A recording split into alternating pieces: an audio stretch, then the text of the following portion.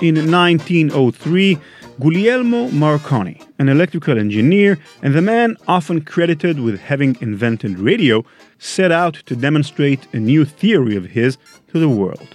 That, tuned to the same frequency, he could send a signal from one radio transmitter to another over any distance. Not only that, but the signal would be completely private, no interference, fully secure. A celebrity in the field, Marconi was confident in his discovery, so he arranged for a show to be held in an historic London theatre before the British aristocracy and the national press. And everything would have gone to plan, too, if not for one of Marconi's longtime rivals, a man whose actions that day, you might say, made him the first grey hat hacker ever. Hi, I'm Ran Levy. Welcome back to Malicious Life in collaboration with Cybereason. In today's episode, Guglielmo Marconi, the beloved, hated, disputed inventor of radio, gets trolled by a mustached magician in the world's first ever wireless man-in-the-middle attack.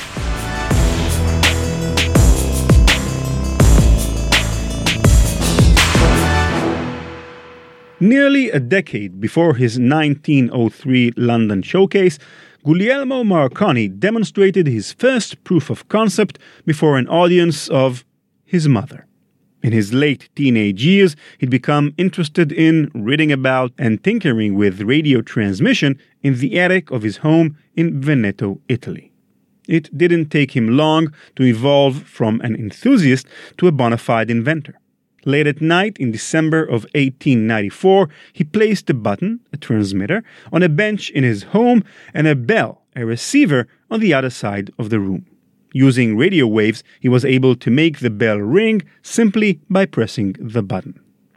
What would now seem mundane was anything but at the time, and within a year, Marconi's radio signals could travel half a mile.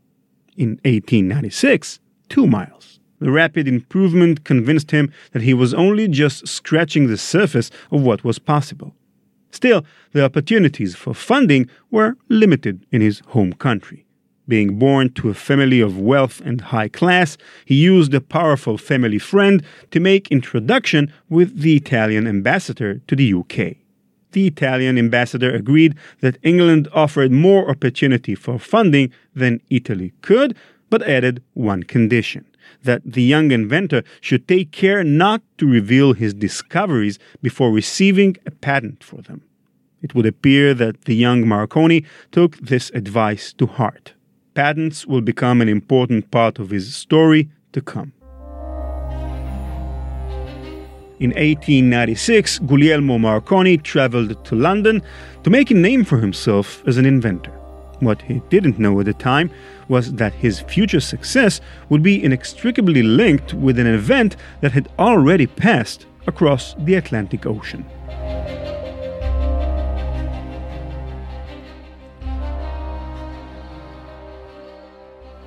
In the 1890s, Nikola Tesla was at the forefront of wireless energy transmission technology. As early as 1891, he'd been demonstrating a radical new mechanism commonly referred to as the Tesla coil, a mechanism capable of transmitting and receiving radio signals when 2 coils are tuned to accommodate the same frequency. At his pace and with his genius, Tesla was right on the verge of inventing a workable technology able to transmit information across great distances. He, in short, was in the midst of inventing radio. In 1895, Tesla was preparing to a public demonstration. He was going to send a signal all the way from Manhattan to West Point, New York, a distance of over 50 miles. And then, in the lead-up to the event, all of his work came to a screeching halt. Today, 3335 West Broadway can be found in a neighborhood populated by the tall office buildings of Manhattan's financial district. 3335, if you look at it, is rather nondescript, just as boring and colorless as the office building you're picturing in your head right now. Almost a century and a half ago, however, it housed a laboratory owned by Nikola Tesla. The lab took up its entire fourth floor and acted as a hub for some of the most forward scientific breakthroughs of the late 19th century. That was until March 13, 1895, when a fire that started in the building's basement spread and ultimately engulfed the entire building in flames. The product of years of hard work from the world's foremost inventor of his time was now gone.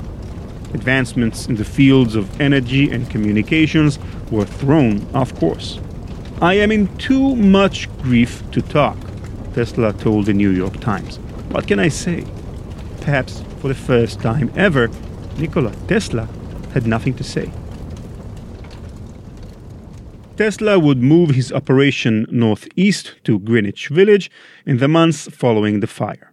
But the time and effort it would take to reconstruct his previous progress in the field of radio transmission would put him back a year, just enough of a window to allow another young inventor in the field to step in and take his place. It's not possible to claim definitively that Marconi wouldn't have made it if not for Tesla's unfortunate accident. Marconi was, either way, a remarkable inventor. However, the fact is, by 1896, a whole year after Tesla was ready to send a signal over 50 miles, Marconi's best effort could barely traverse a fraction of that distance. His early mechanism was mocked, with some claiming it wouldn't transmit a signal across a pond. Still, he filed patent for the technology that same year. Marconi did have the excuse of still being, 21 years old at the time. It wouldn't take him more than a year later to improve his work, and on May 13th, 1897, the 2-year, 2-month anniversary of Tesla's lab fire, Marconi successfully sent a signal across the English Channel. His trick? Implementing an oscillator invented 4 years prior by Nikola Tesla. Leveraging his breakthrough technology, in 1897, the Marconi Wireless Telegraph Company was established. And its owner? He was not yet content by simply hopping ponds.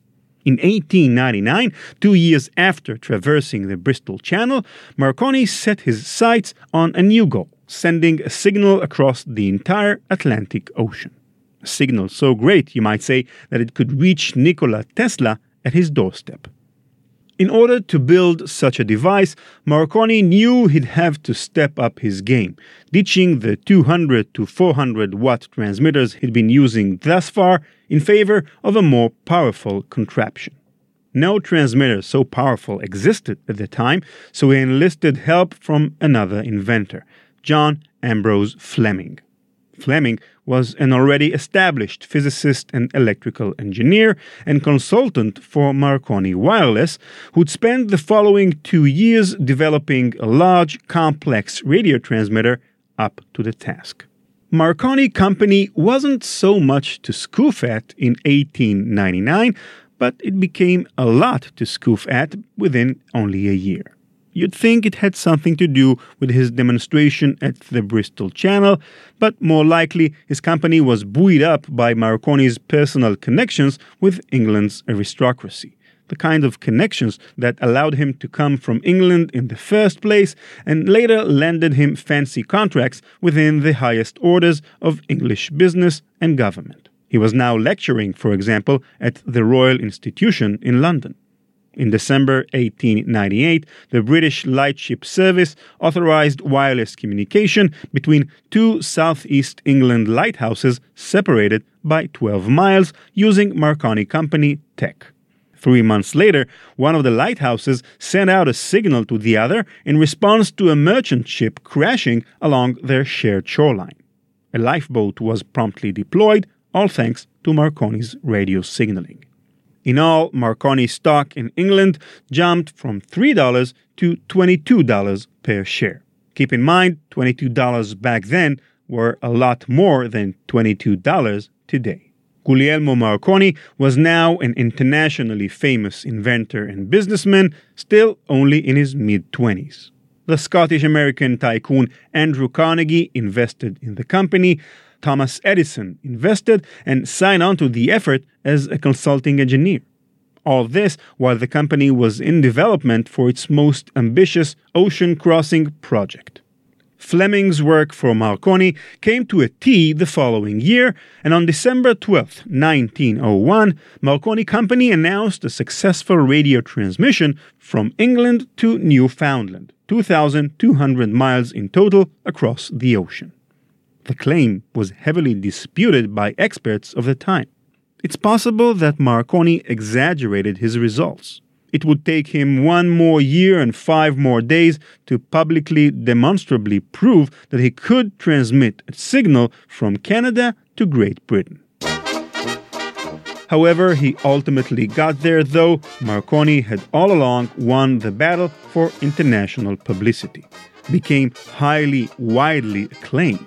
On January 18, 1903, for example, President Theodore Roosevelt successfully sent a message of greetings to King Edward VII in the UK from a Marconi Company station in Massachusetts. Where the public was concerned, justified or not, he had now fully eclipsed Nikola Tesla as the world's heralded leader in radio communication. Between their rapid rise in the market and their new technology supporting intercontinental communication, Marconi Wireless posed a severe threat to existing wired telegraph companies of the Western Hemisphere. So naturally, leaders in the industry sought any way to stop the rapid change that threatened to upend the market. It was 1903 when a manager of the Atlantic Telegraph Company came up with a perfectly mischievous plan capitalizing on Marconi's insatiable ambitiousness. As demonstrated by his questionable 1901 announcement of a successful transatlantic signal transmission, Guglielmo Marconi was the kind of person who made claims even before fully substantiating them. In a February 1903 interview with the St. James Gazette, a London-based newspaper, Marconi made yet another grand claim. He said, quote, "I can tune my instruments so that no other instrument that is not similarly tuned can tap my messages." End quote. In other words, Marconi claimed that by keeping the specific tuning of his instrument secret, he could create an unhackable communications system. It was the kind of invention that could attract the attention of governments, militaries, high-end businesses, and the thing to launch Marconi Company even further ahead of the competition. How could Marconi voice such an audacious claim? To answer this question, we need to dive a bit deeper into the basics of radio technology. The way radio transmission system worked in Marconi's days was by emitting radio waves in a very broad range of frequencies. Take as an example a radio station such as WNYC broadcasting from New York City. If I wished to listen to WNYC today, I would tune my car's radio receiver to a specific frequency, 93.9 MHz in WNYC's case. Had WNYC existed in Marconi's time, it would have transmitted its radio signal in a much broader range of frequencies, perhaps all the way from 1 kHz up to 300 MHz. This broad transmission range was initially useful for Marconi since it enabled him to use simple receivers on the other side of the communication channel. Yet, as Marconi strived to bridge longer and longer distances with his radio systems, it also created a problem. You see, sending a radio broadcast across the English Channel, a distance of a few tens of miles, requires relatively little energy. But crossing the Atlantic Ocean is a completely different thing.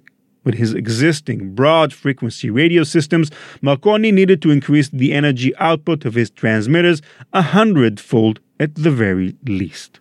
This meant larger batteries, larger antennas, larger coils, larger everything, basically. It might be feasible to build such transmitters on land, but not so feasible on ships, which were the main focus of Marconi's business efforts. A natural solution to this problem is to focus all the energy emitted by the transmitter into a narrow band of frequencies, thereby enabling the radio waves to travel longer distances before losing their strength. A good analogy would be replacing a short-range shotgun which spreads many bullets over a wide area with a sniper rifle which fires a single bullet to a much larger distance. The novel technology that enabled this narrow-band transmission was called syntonic transmission, and it was being developed in parallel by several physicists and inventors in Europe and the US. In its core, syntonic transmission meant that both the transmitter and receiver in a given channel were both tuned to the same frequency. That is, the transmitter would send radio waves in a specific frequency, and the receiver would be blind to all radio frequencies except that specific frequency. This both focused the transmission energy and made the receiver much more sensitive, felling two birds with one stone. Initially, Marconi ignored syntonic transmission, but when he understood its usefulness, he explored it in depth and patented his own version of it.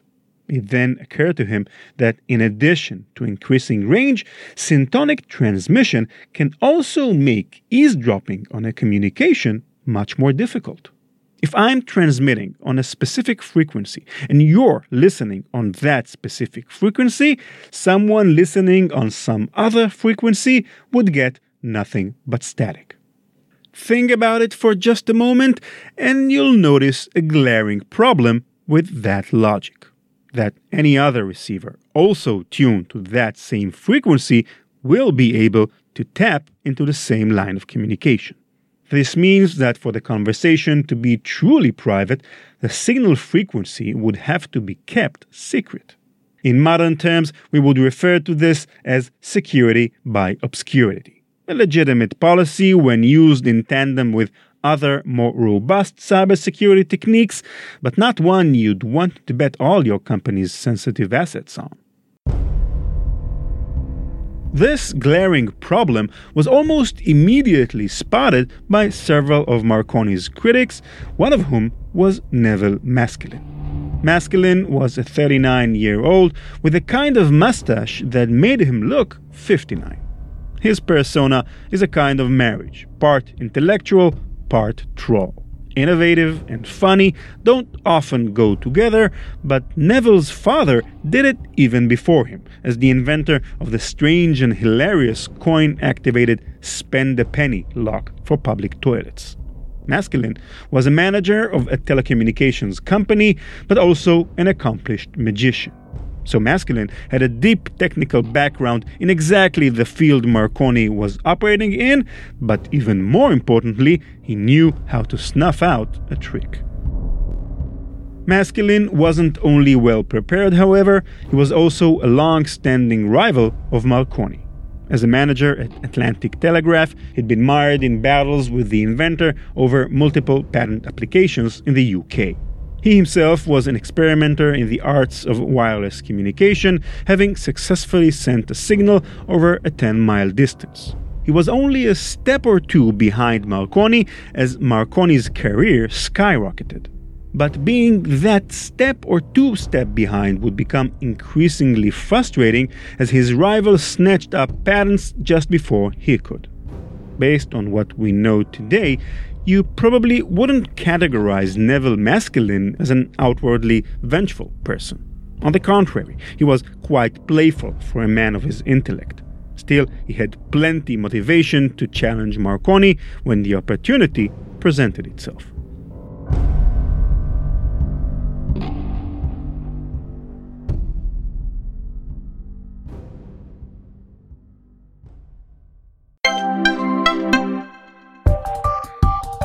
Malicious Life is sponsored by Cybereason, a cybersecurity company.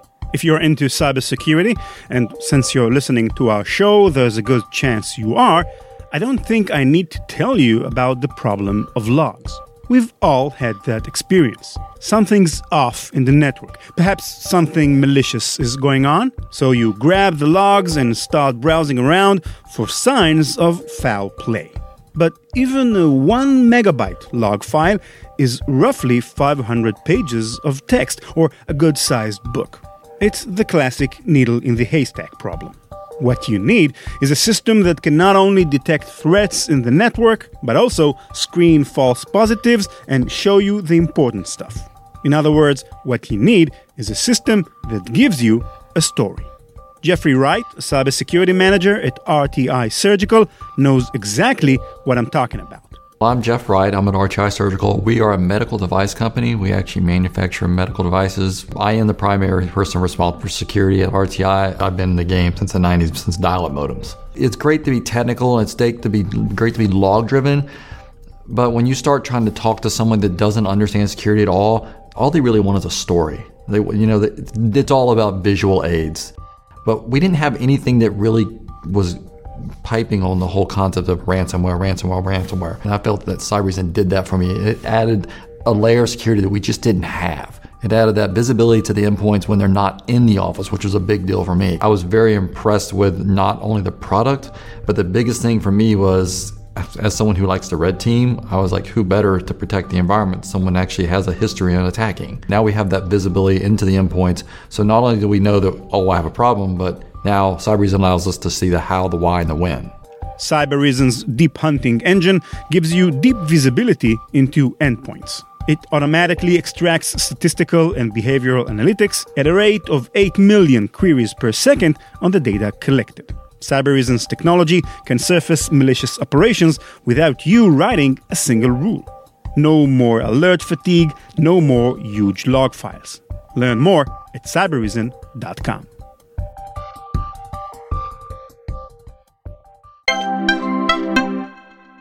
As Guglielmo Marconi and John Fleming traversed England, touting their perfectly secure communications technology, Maskelyne took a skeptic's view. On March 25, 1903, he commented on those claims to London's Daily Telegraph newspaper with what could only be described as dripping sarcasm. Quote, "If Professor Fleming's statements can be justified in practice, it is clear that no other worker in wireless can ever compete with Mr. Marconi," he said.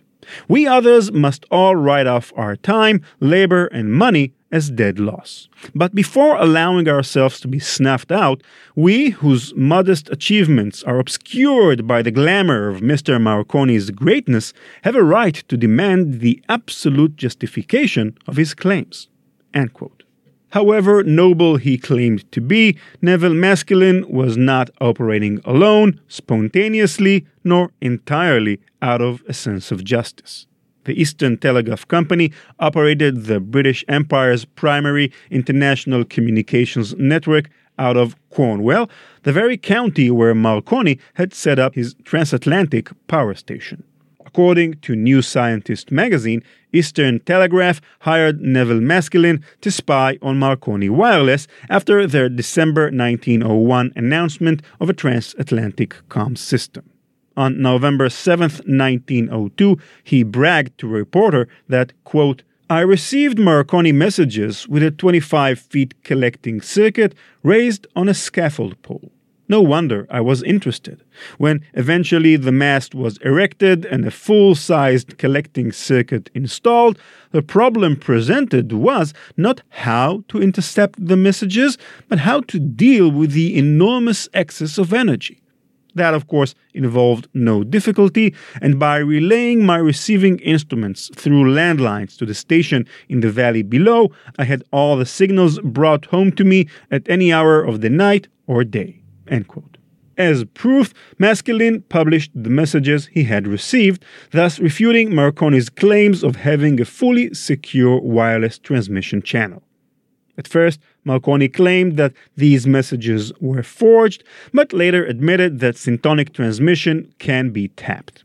Still, said Marconi, it would take an expert to design a system that could be tuned to a specific frequency, and the same expert could reasonably design a system to eavesdrop on telegraphy communication. So, at the very least, both technologies are similarly secure.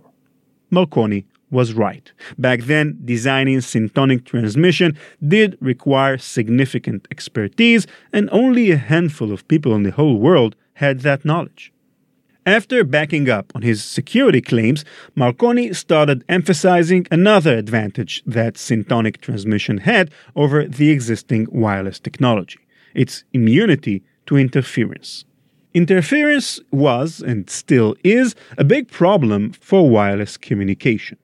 If two radio stations are broadcasting on the same frequency, the two broadcasts would interfere with one another like two speakers emitting two different songs at the same time. Interference was even a bigger problem with the existing wide frequency range radio technology, since each transmitter was essentially blocking a huge part of the available frequency spectrum. With syntonic transmission, both sides were tuned to the same specific narrow band frequency, and so would not interfere with other conversations taking place on other frequencies. This would be like having one speaker playing a song in a frequency range suitable for humans, and the other speaker playing a different song in a higher frequency range that only dogs can hear. Marconi claimed that his new radio technology was interference-proof. That is, it would not interfere with other transmissions, nor, and this is the crucial part of our story, would it be susceptible to interference from other transmitters working on some other frequency range. Again, this claim was met with skepticism by critics who doubted that Marconi's system were so finely tuned as to block any interference whatsoever. But to the general public, Marconi was a wizard inventor who was probably able to build any kind of possible communications device imaginable. Few would have been brash enough to question the claims of a man who brought long-distance radio to the world, especially during the prime of his career. Guglielmo Marconi and John Fleming arranged for a public demonstration of their communications mechanism to be held at the Royal Institute in London on June 4, 1903. In an account published 2 weeks following the event in The Electrician magazine, Neville Maskelyne explained what he was thinking about in the days leading up to the showcase. Quote, "Personally, I met with no opportunity of instituting practical tests until the announcement of Professor Fleming's lectures at the Royal Institution upon the subject of electric resonance and wireless telegraphy. Even then, I did not realize the inwardness of the situation. My only idea was that I should like to hear the lectures. When, however, it was pointed out to me that the practical demonstrations accompanying the lectures rendered independent tests possible, I at once grasped the fact that the opportunity was too good to be missed. Accordingly, arrangements were made for carrying out a simple experimental test." Surely enough, as Marconi and Fleming were making arrangements to demonstrate the capabilities of their new technology, Maskelyne was secretly making arrangements to demonstrate its limitations. To do this was something more than a right, he wrote. It was a duty. Those who might and should have produced tangible proofs either could not or would not do so. Therefore, it must be done by others. Maskelyne was, in this regard, a true grey hat hacker. On the day of the event, Marconi was at his company's Cornwall, England power station. It was 5 p.m. when John Fleming began his lecture on stage at the Royal Institution Theatre in front of a crowd filled with many of London's highest intellectuals and aristocrats. Neville Maskelyne was just nearby at his father's West End Music Hall with a radio transmitter. Marconi's transmitter and Fleming's receiver were pre-tuned to the same frequency as Fleming delivered his lecture about their company's patented interference-proof communication system to the crowd. Maskelyne's transmitter was tuned to a different, lower frequency. Just before 6 p.m., as Fleming was winding down his speech, it could have been a rickety overhead fan or maybe someone with the jitters, so few paid attention. John Fleming was partially deaf, so he didn't hear it. Fleming's assistant was the only one in the theater who knew what was going on with this quiet little patter. In magic, patter is the term used to describe a magician's script, the oral component of their demonstration. Because magic is part trickery, part showmanship, the performer's patter is crucial to engaging audiences. In his book on magic, Neville Maskelyne writes that, quote, artistic presentation demands the employment of patter as an inevitable necessity, end quote. At the Royal Institute that day, the patter of Neville Maskelyne's grand trick was literally a patter, Morse code being transmitted without warning to Fleming's receiver. Here's the thing though, for this trick, the audience wasn't necessarily the crowd at the Royal Institute. It was Fleming himself. When Maskelyne was plotting his scheme, he realized something. Quote, the difficulty which struck me, however, was this, he wrote. While observers at the lecture would easily discover that the interferences were not successful, on the other hand, successful interference might be readily concealed by those in charge of the receiving instruments. The only hope, then, was to interpolate messages calculated to anger and draw somebody at the receiving end. End quote. Remember in 1901 when Guglielmo Marconi announced he'd send a radio signal across the Atlantic Ocean? Neville Maskelyne remembered the event well. He knew his rival's history of telling the public one thing while keeping the actual results of his experiments confined to his eyes alone. He knew well enough that, should he hack their signal, John Fleming may well obscure the sound, write it off as nothing, or label it all part of the show to an audience without the tools to know better. It's necessary to understand all these moving parts of the story to explain why, when Maskelyne's signal did begin to go through, it simply read rats, rats, rats, rats, rats over and over again. He was trying to get a rise out of John Fleming, so he had some fun.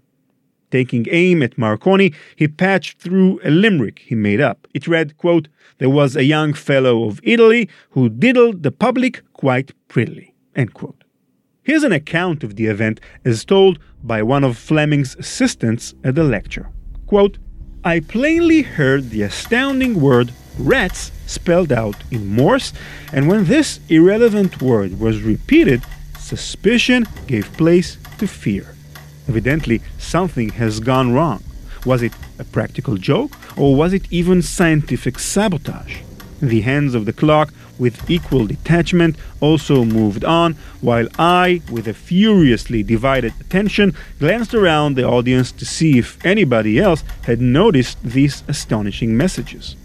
All seemed well, a testimony to the spell of Fleming's lecture, until my harassed eye encountered the face of supernatural innocence, and then the mystery was solved. The face was that of a man, Dr. Horace Manders, who I knew to be associated with Mr. Neville Maskelyne in some of his scientific work. I tore off the tape with this preposterous dots and dashes, rolled it up, and with the pretense of throwing it away, I put it in my pocket. End quote. Fleming, it turns out, didn't notice anything. He was partially deaf and so calmly lectured on. Maskelyne stopped what he was doing just moments before Marconi's signals came in, and the scheduled demonstration began. Of course, by then, the real demonstration of the night was already over.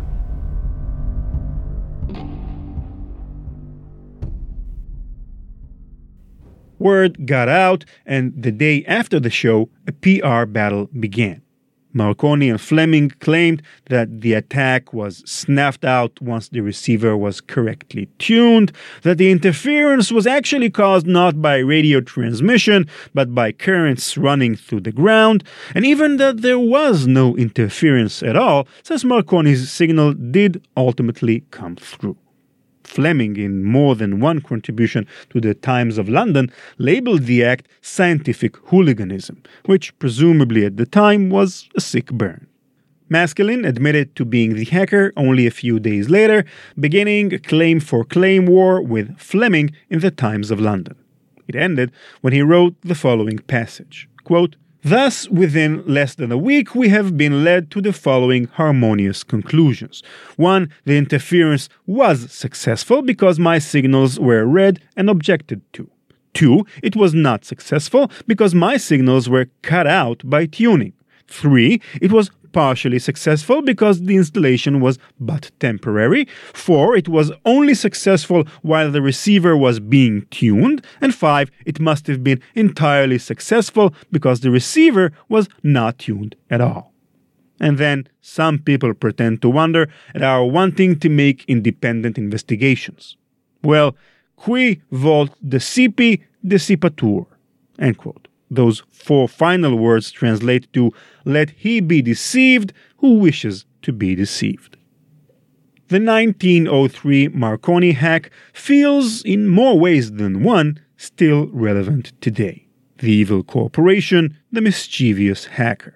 And just like today, no proper news outlet better capture the essence of the story than Punch, a satirical magazine who ridiculed Marconi's claims of having an interference-proof technology. In an editorial note to the Daily Wireless, a paper giving the latest news on transatlantic travel by means of Marconigrams, the author writes that, quote, "Owing to the large number of messages transmitted simultaneously today, the publication of this journal has been a task of some difficulty. Apparently, many of the messages are private greetings to passengers from their friends on shore. Since we cannot disentangle them from the news items intended for the Daily Wireless, we are compelled to print the Marconigrams as received." London, April 1st. The share market is quiet as a whole, but there is a slight depression in your new woolen vests, which are in the black portmanteau, and do be careful to see that there is no truth in the reported Armenian massacre.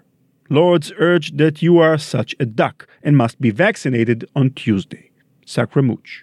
Oh, my darling Pussy Whoopsie, your own teeny wants you because second-grade goods are in brisk demand. End quote. Neville Maskelyne wouldn't achieve anything so great as his wireless hack again in life, but his actions did have a major impact on the future of wireless technology. The Maskelyne affair showed that radio communication is, in fact, vulnerable to eavesdropping and accidental or purposeful interference, even if the transmitter and receiver are tuned to a specific frequency. This fact encouraged researchers to take wireless communication security more seriously, with many encryption and electronic warfare techniques emerging in the following decades. And it also drove governments to enforce better monitoring and control of the radio spectrum by allocation of broadcast licenses for specific radio frequencies. John Fleming, when signing on to build that tower which sent a signal across the Atlantic Ocean, was promised 500 shares of the company stock upon successful completion of the project, but was forced to agree that, quote, "If we get across the Atlantic, the main credit will be and must forever be Mr. Marconi's," end quote. Once the tower was completed, the price of Marconi's stock had risen from $3 to $22. Marconi reneged on the agreement to hand over 500 company shares to Fleming and claimed his partner's work was limited to some help with a power plant. Nikola Tesla spent years brewed in a battle with Marconi over American patents. Tesla's claim as the inventor of fundamental radio technology was approved in 1897, and Marconi's attempt at the same patent failed. However, once his company skyrocketed in value and received the backing of prominent figures in business and government, the U.S. Patent Office reversed their earlier decision, granting Marconi Tesla's patent in 1904. When Marconi won a Nobel Prize for his work in radio, Tesla realized the man who copied his work had now stolen his glory.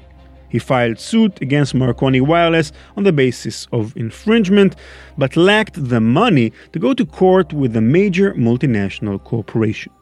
Only in 1943, following Tesla's death, did the US Supreme Court reinstate his original patent and claim as the inventor of radio. If this sounds poetic, well, according to an account published by PBS, there were ulterior motives. Marconi's company was suing the US government for use of its patent technology in building their military weaponry. So the reversal was committed mostly out of convenience. Guglielmo Marconi's reputation today is generally mixed. The hit he took in 1903 didn't last long, as evidenced by his Nobel Prize.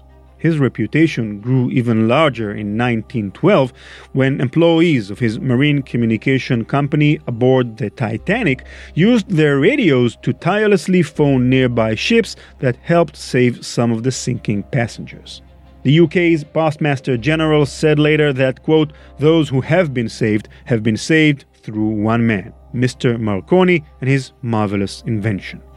In his later years, Marconi would go on to become a prominent member of Italy's fascist party during World War II, appointed in 1930 to the fascist Grand Council by none other than Benito Mussolini himself. In his book, Neville Maskelyne writes that, quote, "To produce a magical effect of original conception is a work of high art," end quote. What he achieved on that summer evening in London 1903 must have appeared like magic to anyone looking on. But it wasn't. It was a hack.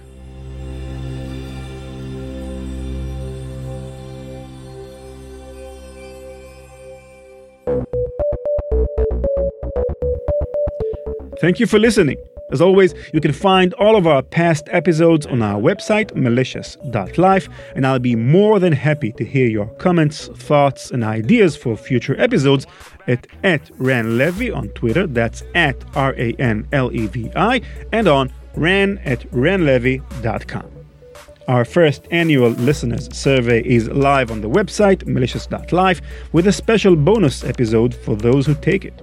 Also, if you'd like to be a sponsor of our show, you can reach out to us via the contact form in the website or via email at eliad@malicious.life. That's Eliad, ELIAD, @malicious.life. Malicious Life is produced by PI Media. Thanks again to Cybereason for underwriting the podcast. Learn more at cybereason.com. Bye-bye.